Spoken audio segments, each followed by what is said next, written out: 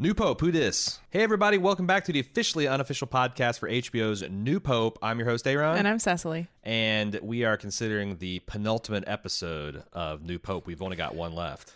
I feel like we deserve a Cherry Coke Zero. I think we do.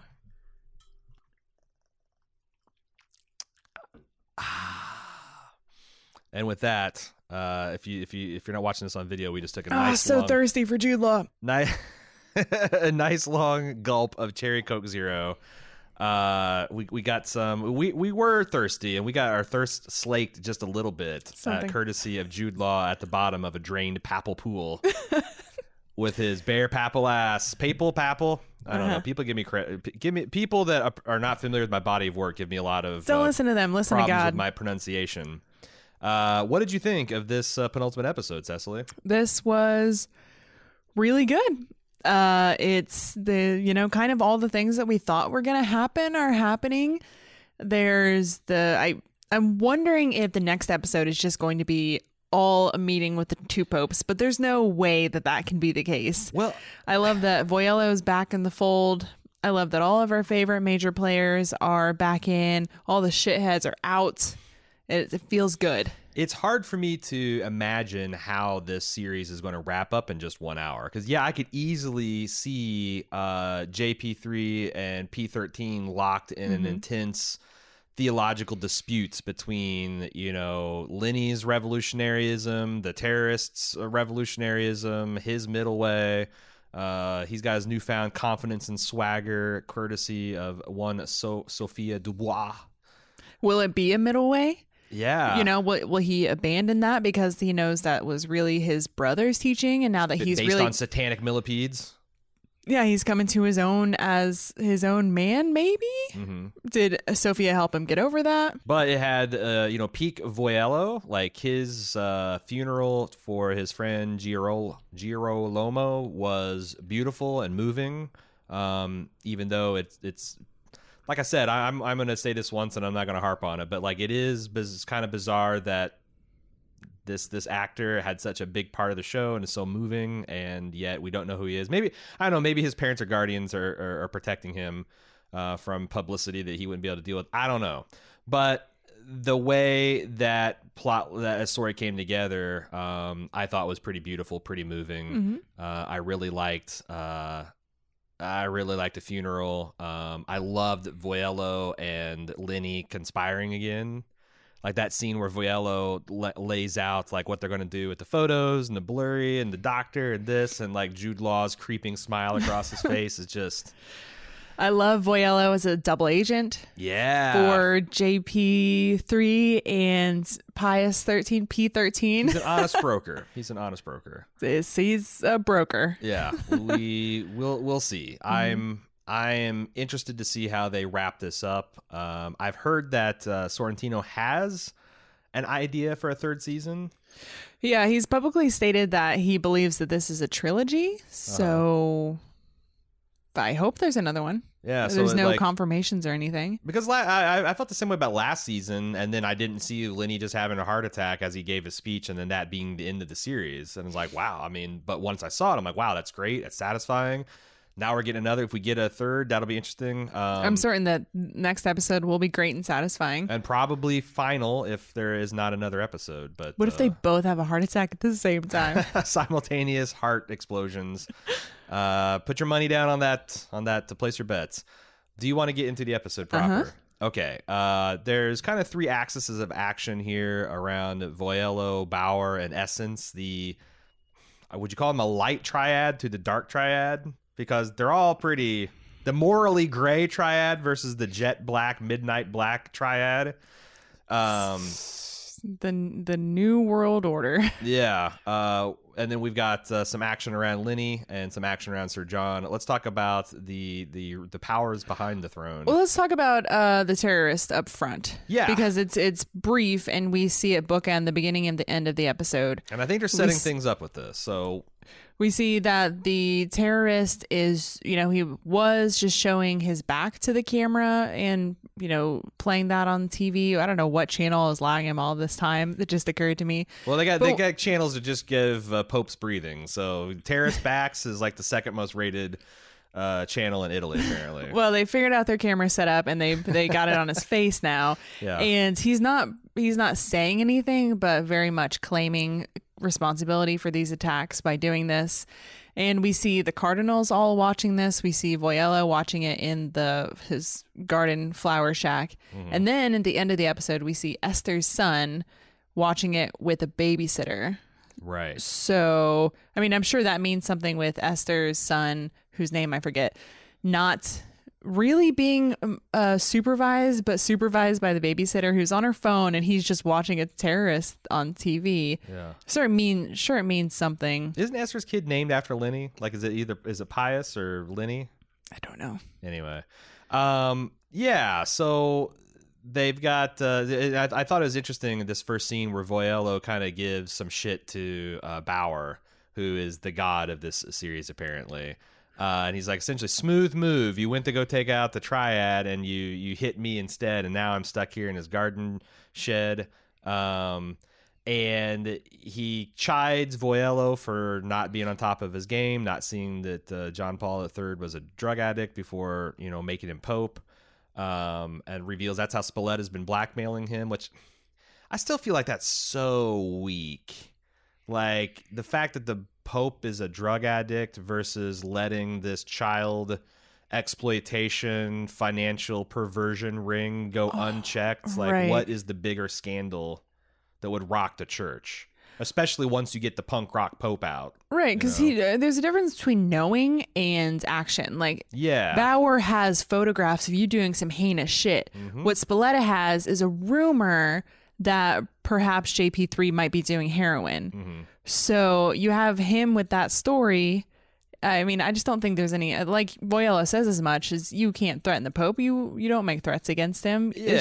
It's just words are wind. Yeah, just make Spoletta go away. And the other thing is, they also established that they had something really strong against Voyello. Remember when the financial minister came and said, and Voyello's like, oh, what's this? I've seen this move. And he opens it and his like face blanched and his mouth went dry and he's like, okay, I'm ready to play ball. Did that just go away? I don't think it matters because Bauer has more against the evil triad now. Yeah, that's true. He's got them all doing drugs and underage women and who knows what else. Yeah. So there's a couple things that he drops on Voyello to demonstrate how uninformed he is. Number one, they didn't do Francis II. They're gearing up to do their dirty deed, and then they had somehow, I don't know how they found out this, whether Lenny they got a pinky cam on him, or the horny nun is like giving like keeping a diary of his body movements, but they knew that he twitched his pinky finger and Francis II died. Which, man, that's the other thing. Like, we haven't talked about this in a few weeks, but like, this show seems to ask a bunch of interesting questions about what the mission of the church is and what Christians' mission is and what the Pope's job in leading this is.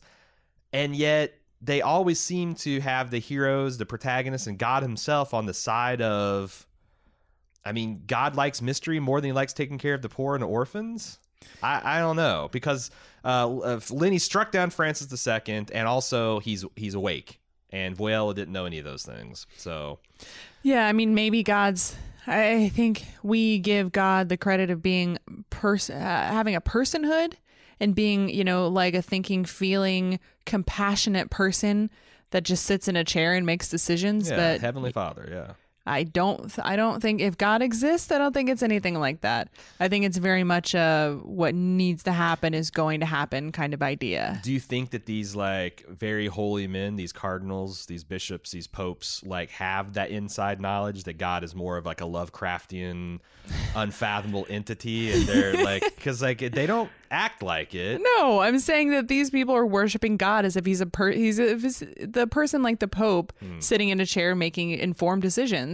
And I think if anything, there's a power at work here that they've tapped into in a way that makes things happen for the people who earn it. Like Lenny says, you have to earn God's love, and God doesn't really like people. And I feel like it's more of an idea than it is a person that can just say like, well, I'm going to strike this person with this affliction like Eric and Girolamo. And I'm also going to make people who don't really deserve it, give them powerful positions like Spoletta, you know? I blame the millipedes. Sure. Goddamn millipedes. So then Bauer visits Faisal in his prison cell, and something I think that you found shocking, and I did too, because I was leaving room for this but it turns out that it looks like Faisal was involved in the bombing of St. Peter's Basilica. I'm not getting any answers out of this. He says, I'm going to take your response as an answer, which I guess Leopold Essence kept creeping closer and closer, counting down with his fingers, the threatening non-threat. Yeah. Does this mean, since now we know Essence and Bauer are working together, does this mean that Bauer is the number one smartest man in the world? I think he thinks he is.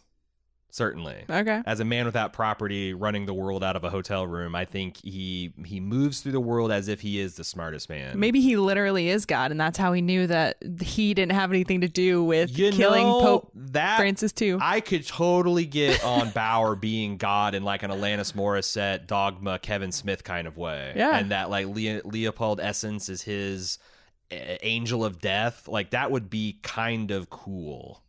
I don't know what God's doing with some floozy in various cafes and hotel rooms. Whoa, floozy. That's a little uncalled for. It's his girlfriend. Okay. Yeah. I'm not going to cast aspersions on this young woman. Sure. She's not a floozy. She's a young woman who dances and slurps oysters in the background. Mm-hmm. And God's got a thing for shellfish. Weird, since he was so against it in the Old Testament, but I like your theory. That was your theory. What's the point of going to Faisal and intimidating him? Like, what are they doing with this? I think he's trying to get the truth about who was actually responsible for the attack. I think you were right that it is Faisal. How is so? I guess there's a lot more, and there's a lot more steps because, like, Faisal saying yes, I did it does not surely point to the, the terrorist guy with the turban and the AK-47. No, but it tells you where to start or stop. Yeah. Do I keep looking for the person responsible? Okay. So they can just roll that up and eventually come up with some proof, I guess. Yeah. But anyway, so they got that out of Faisal. So we didn't do a little bit of Roman Vatican intrigue where Ascente confronts Gutierrez and says, I want to keep Pius XIII secluded from the other cardinals. They're not allowed to meet him. And Gutierrez has mixed feelings about that. And then Ascente taunts him with, how's your toy boy? Toy boy. Toy boy, right. I wrote that down, and I was like, he surely didn't say toy boy. But he goes, Freddie's fine because you have not allowed us priests to have unseemly relations. And I complied. And then he asked pointedly, did you comply, Cardinal Ascente? And then we instantly see Ascente leave the room, and Cavallo pounces on him and devours him in a very passionate, seductive way. So no, Ascente and Cavallo are going at it. Still holding a candle for Gutierrez. We also find out that Ascente revoked the orphanage mission, and this is an epic scene. They have the chief nun, who I've forgotten. The abbess. The abbess. She is marching back and forth on the table, so she's on the same level as Ascente, while the head of the resistance, Lisette is handling the negotiations, and he shuts it down and he says, you guys have more important things to do, namely our laundry. And they're like, this is ridiculous. We can take care of orphans and laundry at the same time. And he threatens them and says, if you move forward with this, I will punish you, because unlike my previous wimp of a predecessor, which we know is completely wrong, I am not one to be pushed over. I don't believe in diplomacy or negotiation. And he really doesn't care for orphans. Oh my God. And this was shocking to me to hear this thing said out loud, because this is literally Antichrist material. Like, Jesus took it a point to, like, when people really put him up the heart, he'd grab a child, sit him on his knee, and say, this is like the epitome of God's children. These are the types of people that you take care of. And if you take care of people like me, these orphans, these widows, these fatherless boys, It's the same as if you're caring for my own flesh and my own personal needs. And this guy is literally wiping his ass with that. Yeah, which is really a shame because I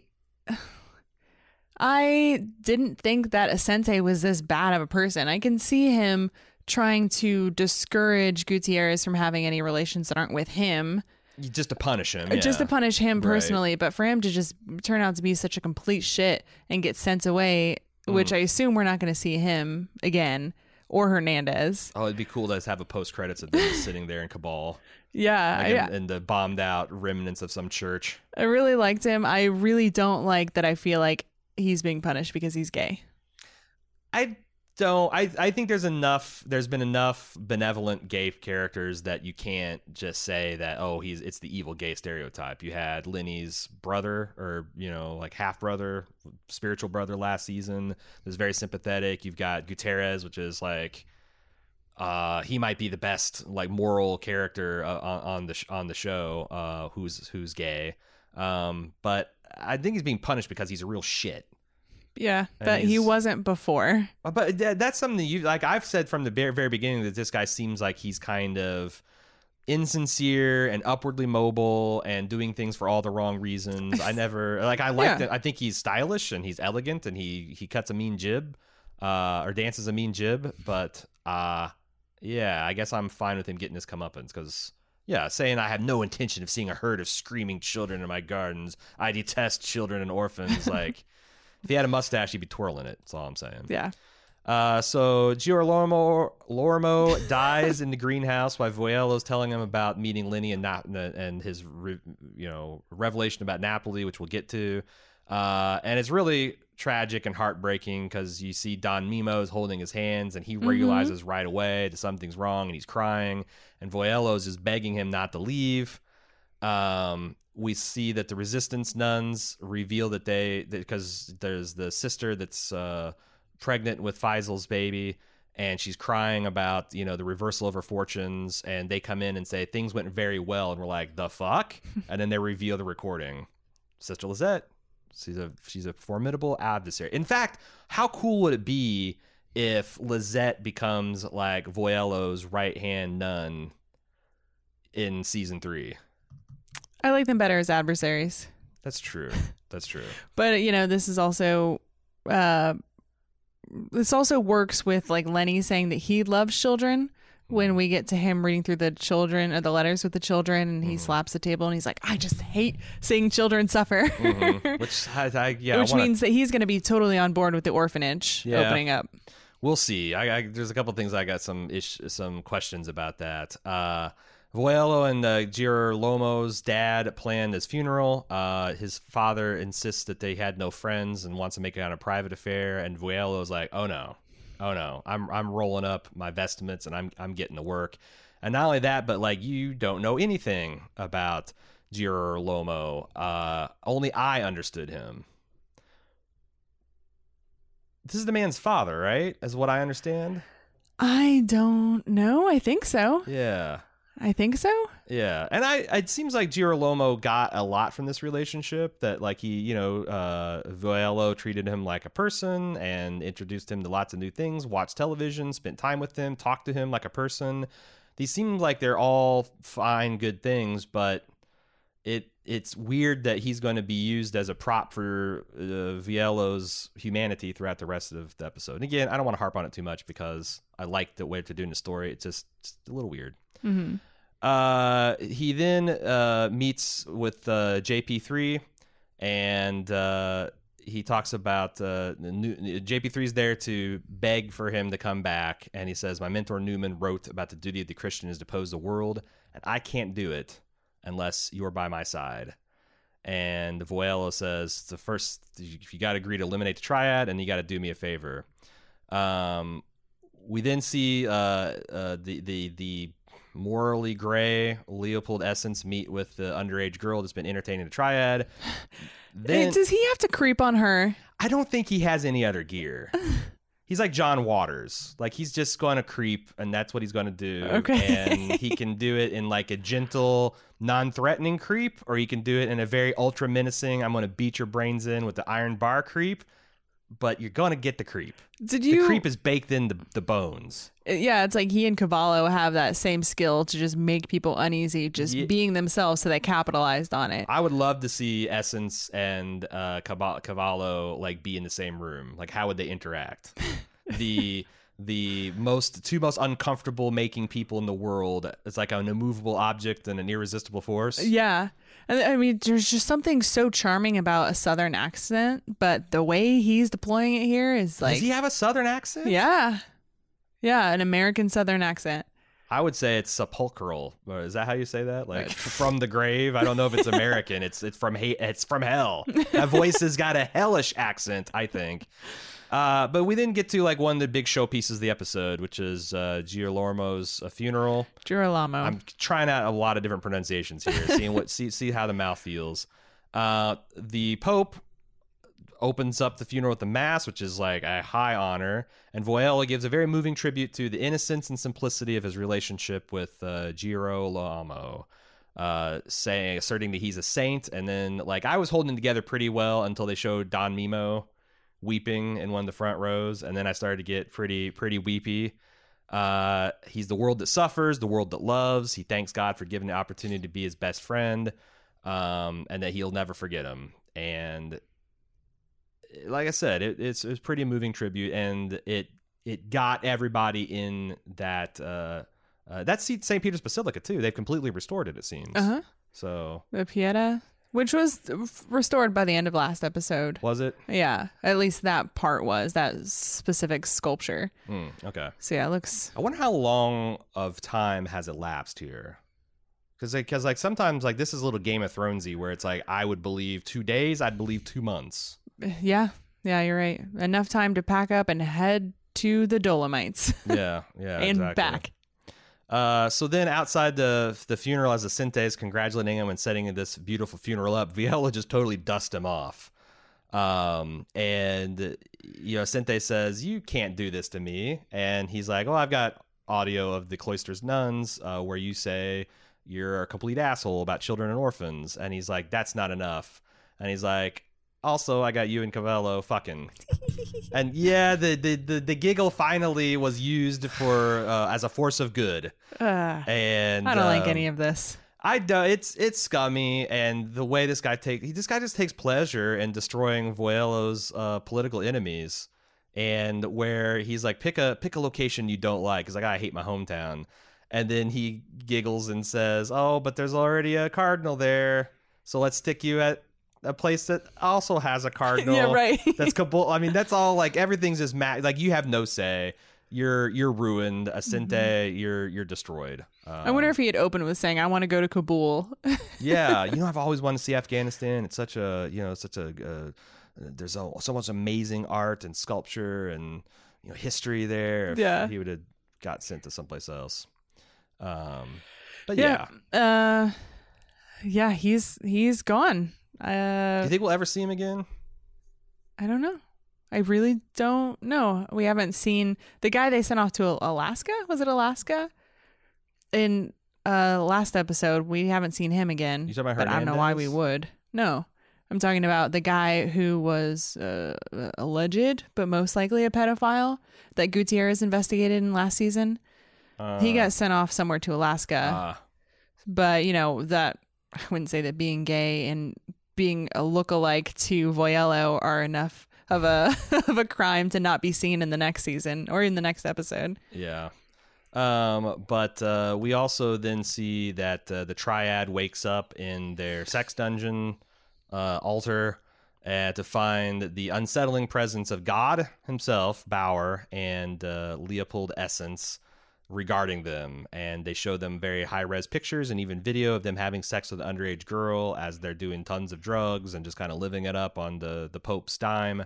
Or God's dime, rather. And Bauer's telling them what's going to happen, and he almost issues a threat. Almost. But it's just like, I don't know, just like it's a 2-minute speech of him just saying, how bad he's going to fuck these guys. And then the underage girl herself gives him one of those ha, like was it Mamma Mia too? Yeah, or the one of the Greek island women are saying you're getting karma spelled with a ha. Yeah. I don't It's know. good. Maybe she should get more. Maybe. It doesn't feel like it's enough for her. It doesn't. I mean, there's a reason why she got into this situation. Sure. And I'm not saying it's her fault in any way. I'm No. saying that there was a power imbalance that was used against Some her. money, so I don't probably. think. I hope they take care of her. Hopefully, Yeah, but also and not in the like kind of way. Like they legit take care of her. yeah. I mean, if you are going to oust these guys, why not publicly humiliate them? You're gonna be, what do they call it? Officially being defrocked. Well, like 'cause Spoletta's it's not just mutual being assured moved; destruction, he's right? being removed completely from the church. He's not going to be any position or rank anymore. But it's like they're free men if now they have something over their heads, because like if they went full scorched earth, then maybe they guess go to that takes- prison, but then the Pope gets taken down because of a Right. heroin scandal. You're right. And so like this is kind of one of those lesser of two evil situations they're trying to maintain. We'll see if it works. But Sophia then grouses with Voello that her husband won't face justice. Voello assures them that true justice happens in the soul, which if you're all Christians, that should be pretty controversial. Yeah. Like these guys go in hell. If there's a hell at all, they'll go to the special one. And, Sophia, you're going to go to the light. So Yes, she is. she suggests that John Paul III and Pius XIII got to meet to figure out what to do with this anti-pope situation that we've got brewing. And she's already said that and Voello wants her to convince JP3, but she says I can't because we're going to get into her whole situation with the Pope. And Voello says fine, I'll do it. And he is a very persuasive man, as they point out several times this season and even this episode. Predictably, the strategy of leaking a photo with Lenny to the nuns causes a stir. We see a scene of the doctor being mobbed by the press. Several outlets talking about, oh my God, is Lenny back? Is he dead? We see the scene of Esther's child alone with a babysitter. I didn't think Esther died when they watered her off to be cleansed. And I still don't, because I don't either, because she wouldn't just be with a babysitter. But what is she? We're supposed to wonder what she is doing. Yeah. I wonder if they're going to be the shock soldiers of Lenny's revolutionary Christian army. Because they're not done. All those Red Hood folks seem like the types that would wear a dynamite vest and do some things in like a religious fervor. We'll see. And then that's where we leave it. Whereas at the end of the episode, Voello seems like he does a long way to convince John Paul III to meet with Lenny, and they're both considering like it feels like one of those Rocky movies where you're in the locker room and like Rocky's sitting there and like about to put on his robe and he's getting his hands taped up. Like the two popes are sitting there looking at their vestments and kind of weighing the moment and what they're going to do and say. I thought that was kind of cool. Mm-hmm. So Lenny comes back to the Vatican and he's got a few surprises. First, fridge is full of Cherry Coke Zero, and his old favorite rowing machine is back. And Lenny observes that the terrorist leader is now showing his face, and one of the monks or the friars observes, just like you, Holy Father, like your strategy. And I wonder if they're setting up that kind of thing where there's these two polar extremes of Lenny and the terrorist on the one side, like, it's literally going back to Crusades, and John Paul III is going to be able to bridge that with some kind of middle path. Don't think so. Yeah. I don't think. I really don't know where they're going with the terrorists, except that there is definitely religious fervor, and there's a God that's speaking to all of these men in completely different ways. And who's to say what's right? Well, bombing people isn't right, so that's a pretty obvious one. But the Catholic Church has some pretty big diseases, as JP3 would say, within it themselves. Yeah. So I think that all of them need to find their own middle way within their heart. And if not to sound too cheesy, but you know what I mean? There's, I don't know, are you still on board with this anti-pope thing? Because it seems like the two of them might reach a place where they can work together. And what does that look like? Or they might storm out of the meeting and swear revenge on each other's house. Or like JP3 steps down, because at the end of the episode, he's defrocking as Lenny's about to refrock, hopefully very slowly. I don't know, because it's interesting when Lenny wonders what he is in a scene that we're about to consider, and Voello says, "You're an emeritus pope." I was sure that they were going to get into like a anti-pope situation, and like Voello saying historically this is when it ends peacefully, it's because people get together and they broker something out, and when it ends and if not, it ends violently. But they didn't go in there, so I don't know. I don't know that that Sorrentino necessarily is getting what I thought that they were, or is getting to where I thought they were getting to. But they also talk about antichrists, and like Lenny said, if anything, I'm an antichrist. Right. And then we've got people actually acting like the antichrist, like Ascente, and so they're playing with those themes, but I don't know. I'm content to watch whatever certainly fascinating, gorgeous thing is going to unfold. Absolutely. And probably provocative too. We see Lenny talking with Gutierrez, which clearly is not heeding Ascente's counsel to stay away from Lenny.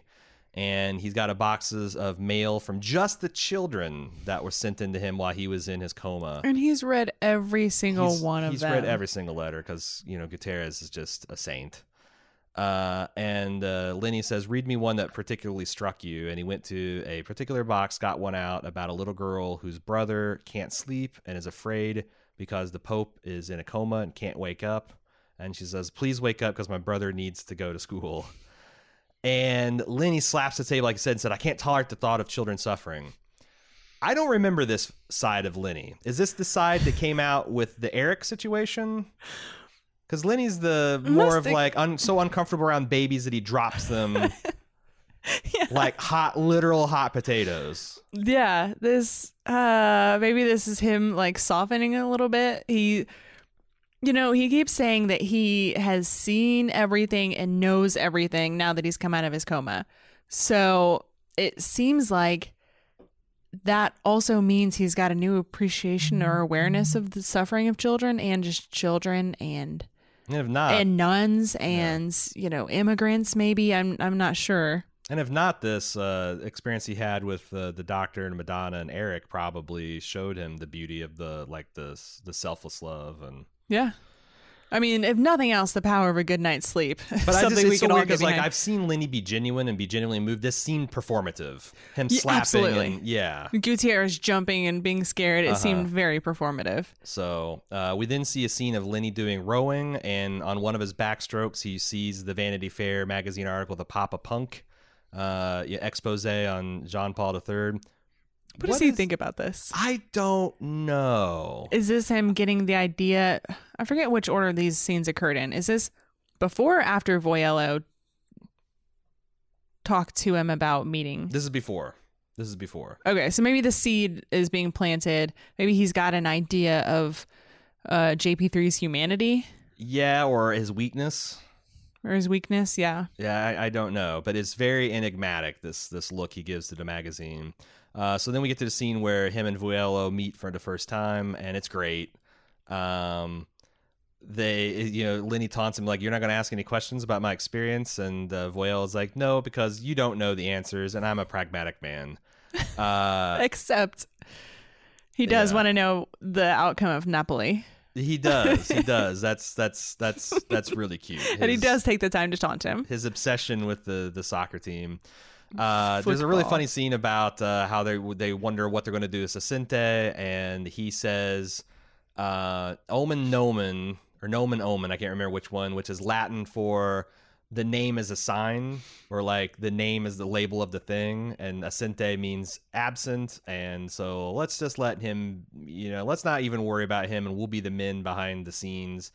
Lenny teases him about his book, and this is just this scene is fucking the best. These two, it's just like, we waited so long to see it, and you gotta love it. When it finally comes together, you gotta love it. You gotta love it. You know who else loves seeing Pius the 13th? Who's that?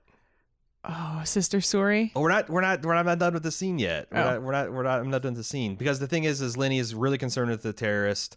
He wants to spark a revolution because they attacked St. Peter's Basilica, and he's declaring war. And they discussed the plan. Like Viello says, "Here, we're going to do this, we're going to do that," and we kind of, I guess, already talked about. Maybe you're right to move on. The slow smile of Lenny, just hearing Voillo spin all this elaborate web of deception and doubt and mystery. And then they do that awkward kind of handshake / like he doesn't know whether to go in for a hug or right. Yeah. And he goes to kiss the ring, but it's not there. And he's like, well, fuck it. I'll kiss it anyway. And yeah. Lenny takes the stand, puts his hand behind his back. He's getting the hang of it again. Yeah, he's getting the Holy Father routine back. Speaking of that, you're right. Pius does meet with Sister Suri and hug it out because she misses him so much. And she knows him so well. She brought him his clothes because that's exactly what he wanted to see. Gets him all choked up. Wants his vestments. Yeah. I would give anything within reason to get a Pope Lenny hug. Yeah. Like this. Yeah. It's so warm. It's so comforting.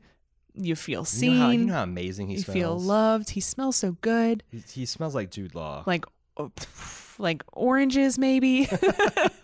Oranges and vanilla, a little cinnamon. Yeah. And some like musk sandalwood kind of masculine smell underlying it all. Mm-hmm. Oh my God. Mm-hmm. So okay, Pius XIII meets with the nuns, and the wheels a little bit come off for me because but I get it. He's like, he's speaking the truth from his place as a member of the church establishment, which is, you want us to keep pace with modern society, but that's not what we are. We're not champions of progress. We're champions of faith, and we live with privations and sacrifices.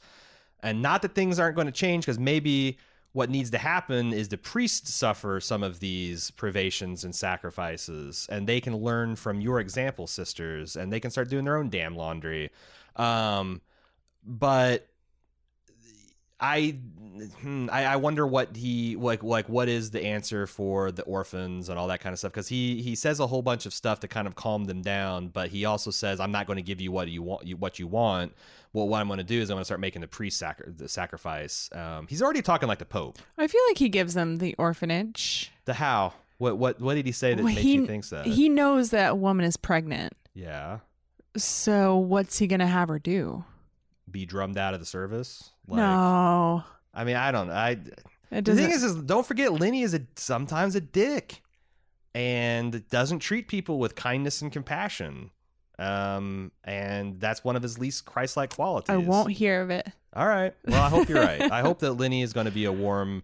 Is he going to force her to get an abortion? What are you getting at here? No, I'm not saying that. I'm saying that it's like she might have to lose her habit and go off onto just, be an Esther type. Well, maybe not a full-on Esther type. No, I don't know. I just think that there's nothing in here that made me feel like that. Yeah, the nunneries, the nuns maintaining an orphanage is a slam dunk there. Then we have an epic shot at the end where JP3 and Pius XIII are considering their uniforms, and we were chanting in unison. Like as the camera starts swooping, we saw we understood that he's standing there naked, and the camera swooped lower and lower, like, Pope ass, Pope ass, Pope ass, and we got it. We got it. We got full length backle nudity, and it was glorious. What does this mean?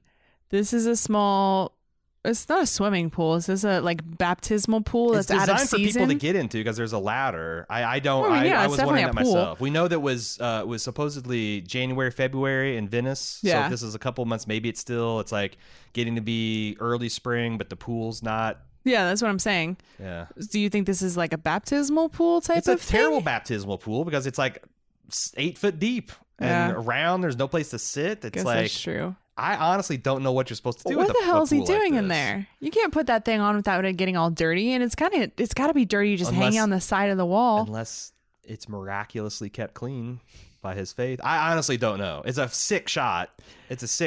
Yeah. But I don't know. It's more, maybe it's one of those things that's not literally true. Like, I had my magnifying glass and I was looking at the reflection of the water. You perv. You're trying to get that papal penis.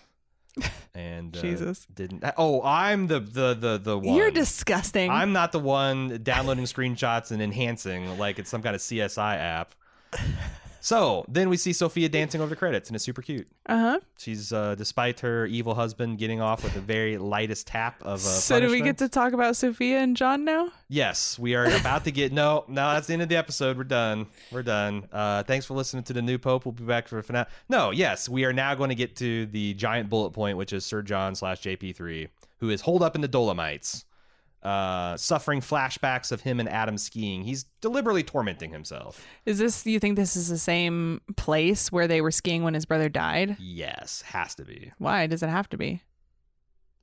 It doesn't have to be, but why wouldn't it? I guess, why wouldn't it be? Narratively, it makes sense for it to be, because I don't think this is a papal property. I think this is like one of his family's holdings. They said as much. Did they really? Yeah, that he was at a papal property. And Sophia was trying to grill Gutierrez to get this information out of him. She's like, where is he? He's like, oh, he's at a chalet. She's like, you have to be more specific, because there's over 100,000 properties that the church owns. Okay, you're right. I'm not saying this is the same chalet they were staying in. I'm saying it's this like same ski mountain. I don't know, because I don't think he's ever identified exactly where it happened. I love this line: "Death does not announce its arrival." So who is it? Yeah. I'm gonna start trying to use that. Everything's just so dead. I love how, I don't know, people. Well, I look at some people criticizing like the deadpan delivery of John Paul III, Sir John, and like, to me, this is part of the show's charm. Like, Voyello has a very distinctive and weird way of speaking.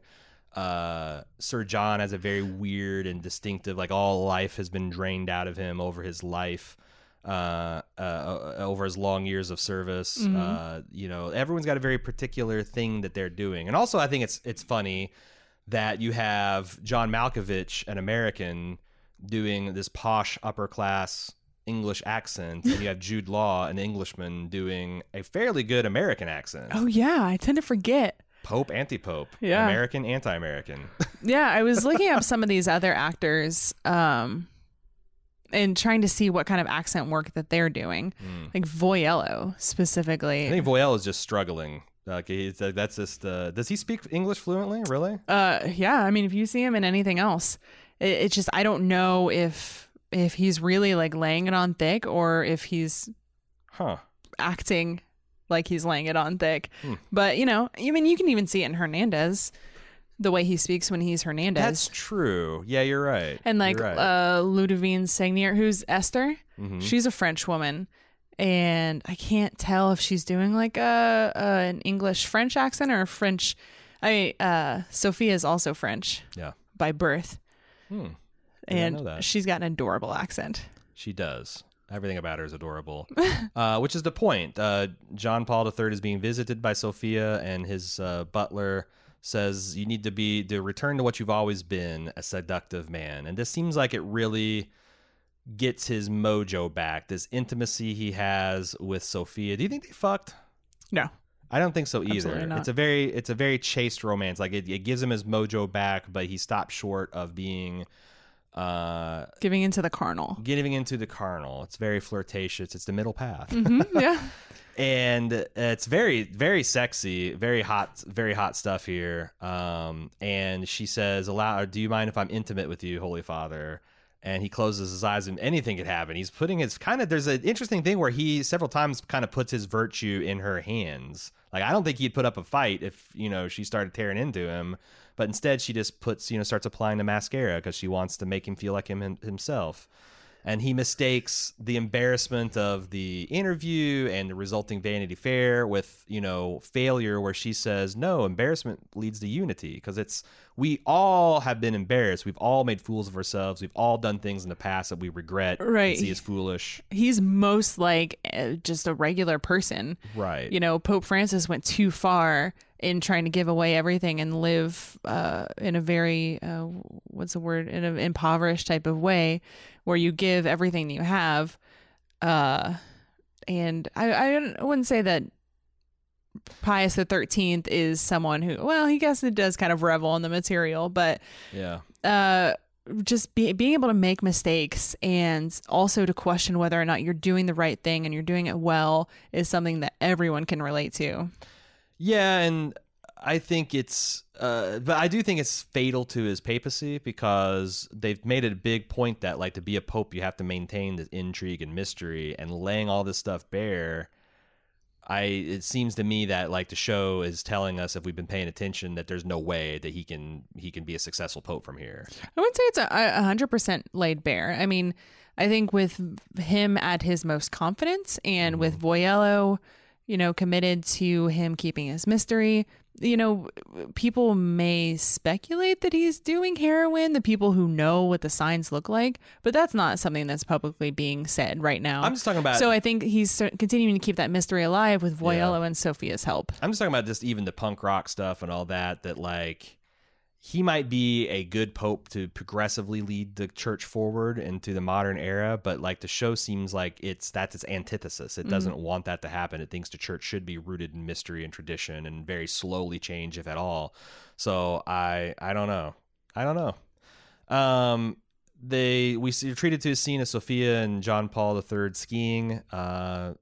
She falls off the path. I wonder, because she seems like she's a decent skier, I wonder if she did this intentionally to show that and the way they cut it's weird because he's kind of explaining his failures over this scene and into the next scene. But I think the scene serves to heal him because he was able to care for her in a way that he wasn't able to care for his brother, because maybe he's still addicted to heroin, maybe he still has some problems with it, but he's not so strung out that he is completely devoid of action and able to care for somebody, which I think she did deliberately. I don't believe so. I don't think that she knew how his brother died until he told her later. I mean, because he's telling her outside later, though, right? Because I don't know. We didn't.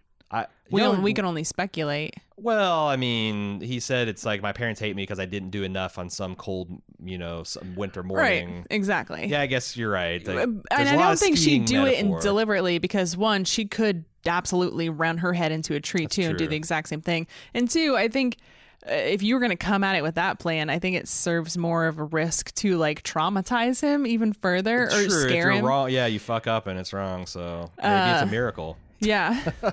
An immaculate collision. But yeah, for this to happen, I think was kind of breaking down that last barrier for him and, just being open and honest about what happened with someone at least so that he could overcome and start to move forward a little bit. I mean, it's been 40 fucking years. Yeah, but it's hard. Like, it's reminded me a lot of the AA leader in Breaking Bad when he's starting to help Jesse, and he confided that he got so drunk that he backed over his child in the driveway. And how the hell do you ever get over that? And the answer is, like, you either do or you die. Like, you either find a way to forgive yourself and become a good person within the framework of, oh my God, I was capable of doing this thing and I did this thing, or you give up and you spiral and you die. And Sir John's making that same realization that, like, you did an awful thing and you have been making you and your family pay this price for 40 years. And for what? Do you believe in forgiveness? Do you believe in the grace of God? Do you believe in that Moses kiss or not? So, and then the way they ended things with, he says, nothing's consoled me, not God's presence or grace, but, like, your kind of belief in me has done the trick. But he also says sick loves cannot be treated. So I want to feel your breath on my cheek one more time. And then after that, I'm only forced to keep my distance from you forever. Is he firing her? No, obviously no, not. But it also something that, like, Sophia's taking seriously. Like, when Voyello's like, "Hey, can you help me?" And she's like, "No, I gotta keep my distance. The Pope's commands." So there's also, like, some confidence that maybe he's had some revelations about his brother not being perfect. Like, he took credit for this middle way, but he has maybe privately thought of ways that could be better. And the way we know this is he says, Adam thought the millipede was God. It's actually Satan. I don't fully know what that means, but he says even Adam made mistakes. So he's ready to move forward. Yep, ready to go do the Angelus. Yeah, this is a prayer for Mary. It's like a ritual prayer that a lot of faithful are flying in to see because they're wanting to see the punk rock Pope do the Angelus. This is one of those big events that you come to go see. come to it's visit kind of like to there's see. like several different times where the Pope like addresses the public or observes public sacred things, and I think this is one of them. This is like an annual thing, or does it happen multiple times a year? What? Tell me about this. I think it happens like it's some kind of date that's around the celebration of Mary. I don't know, because I did the barest amount of looking into this, and it's so the Angelus is there's an angel that appeared to Mary that told her what was going to happen as far as like her giving birth to the chosen one, the Messiah. And it's in the Bible, and it's essentially the Pope giving that in Latin, and in between like the different passages of the angel saying these things to Mary, because I think that it was like a 3-part revelation too. Like the angel came to like John the Baptist's mom, and then he came to Mary, and then he might have came to Mary again. But in between that, they also do the Hail Mary. So they have a verse, and then the Hail Mary is the chorus, and then they do that, and that's the Angelus. It's a ritual prayer. All right. The angels revelation of Mary. The more you know. Yep. And that is the And episode. How are they going to wrap this up in an hour? Yeah. Or at least get us to a satisfying conclusion that leaves a little scaffolding to build a potential third piece of this in a potential trilogy. Yeah, I'm dying to know. So excited. I can't wait either. We'll be here next week to find out the finale of New Pope along with y'all. Until then, I'm your host, Aaron. And I'm Cecily. See ya.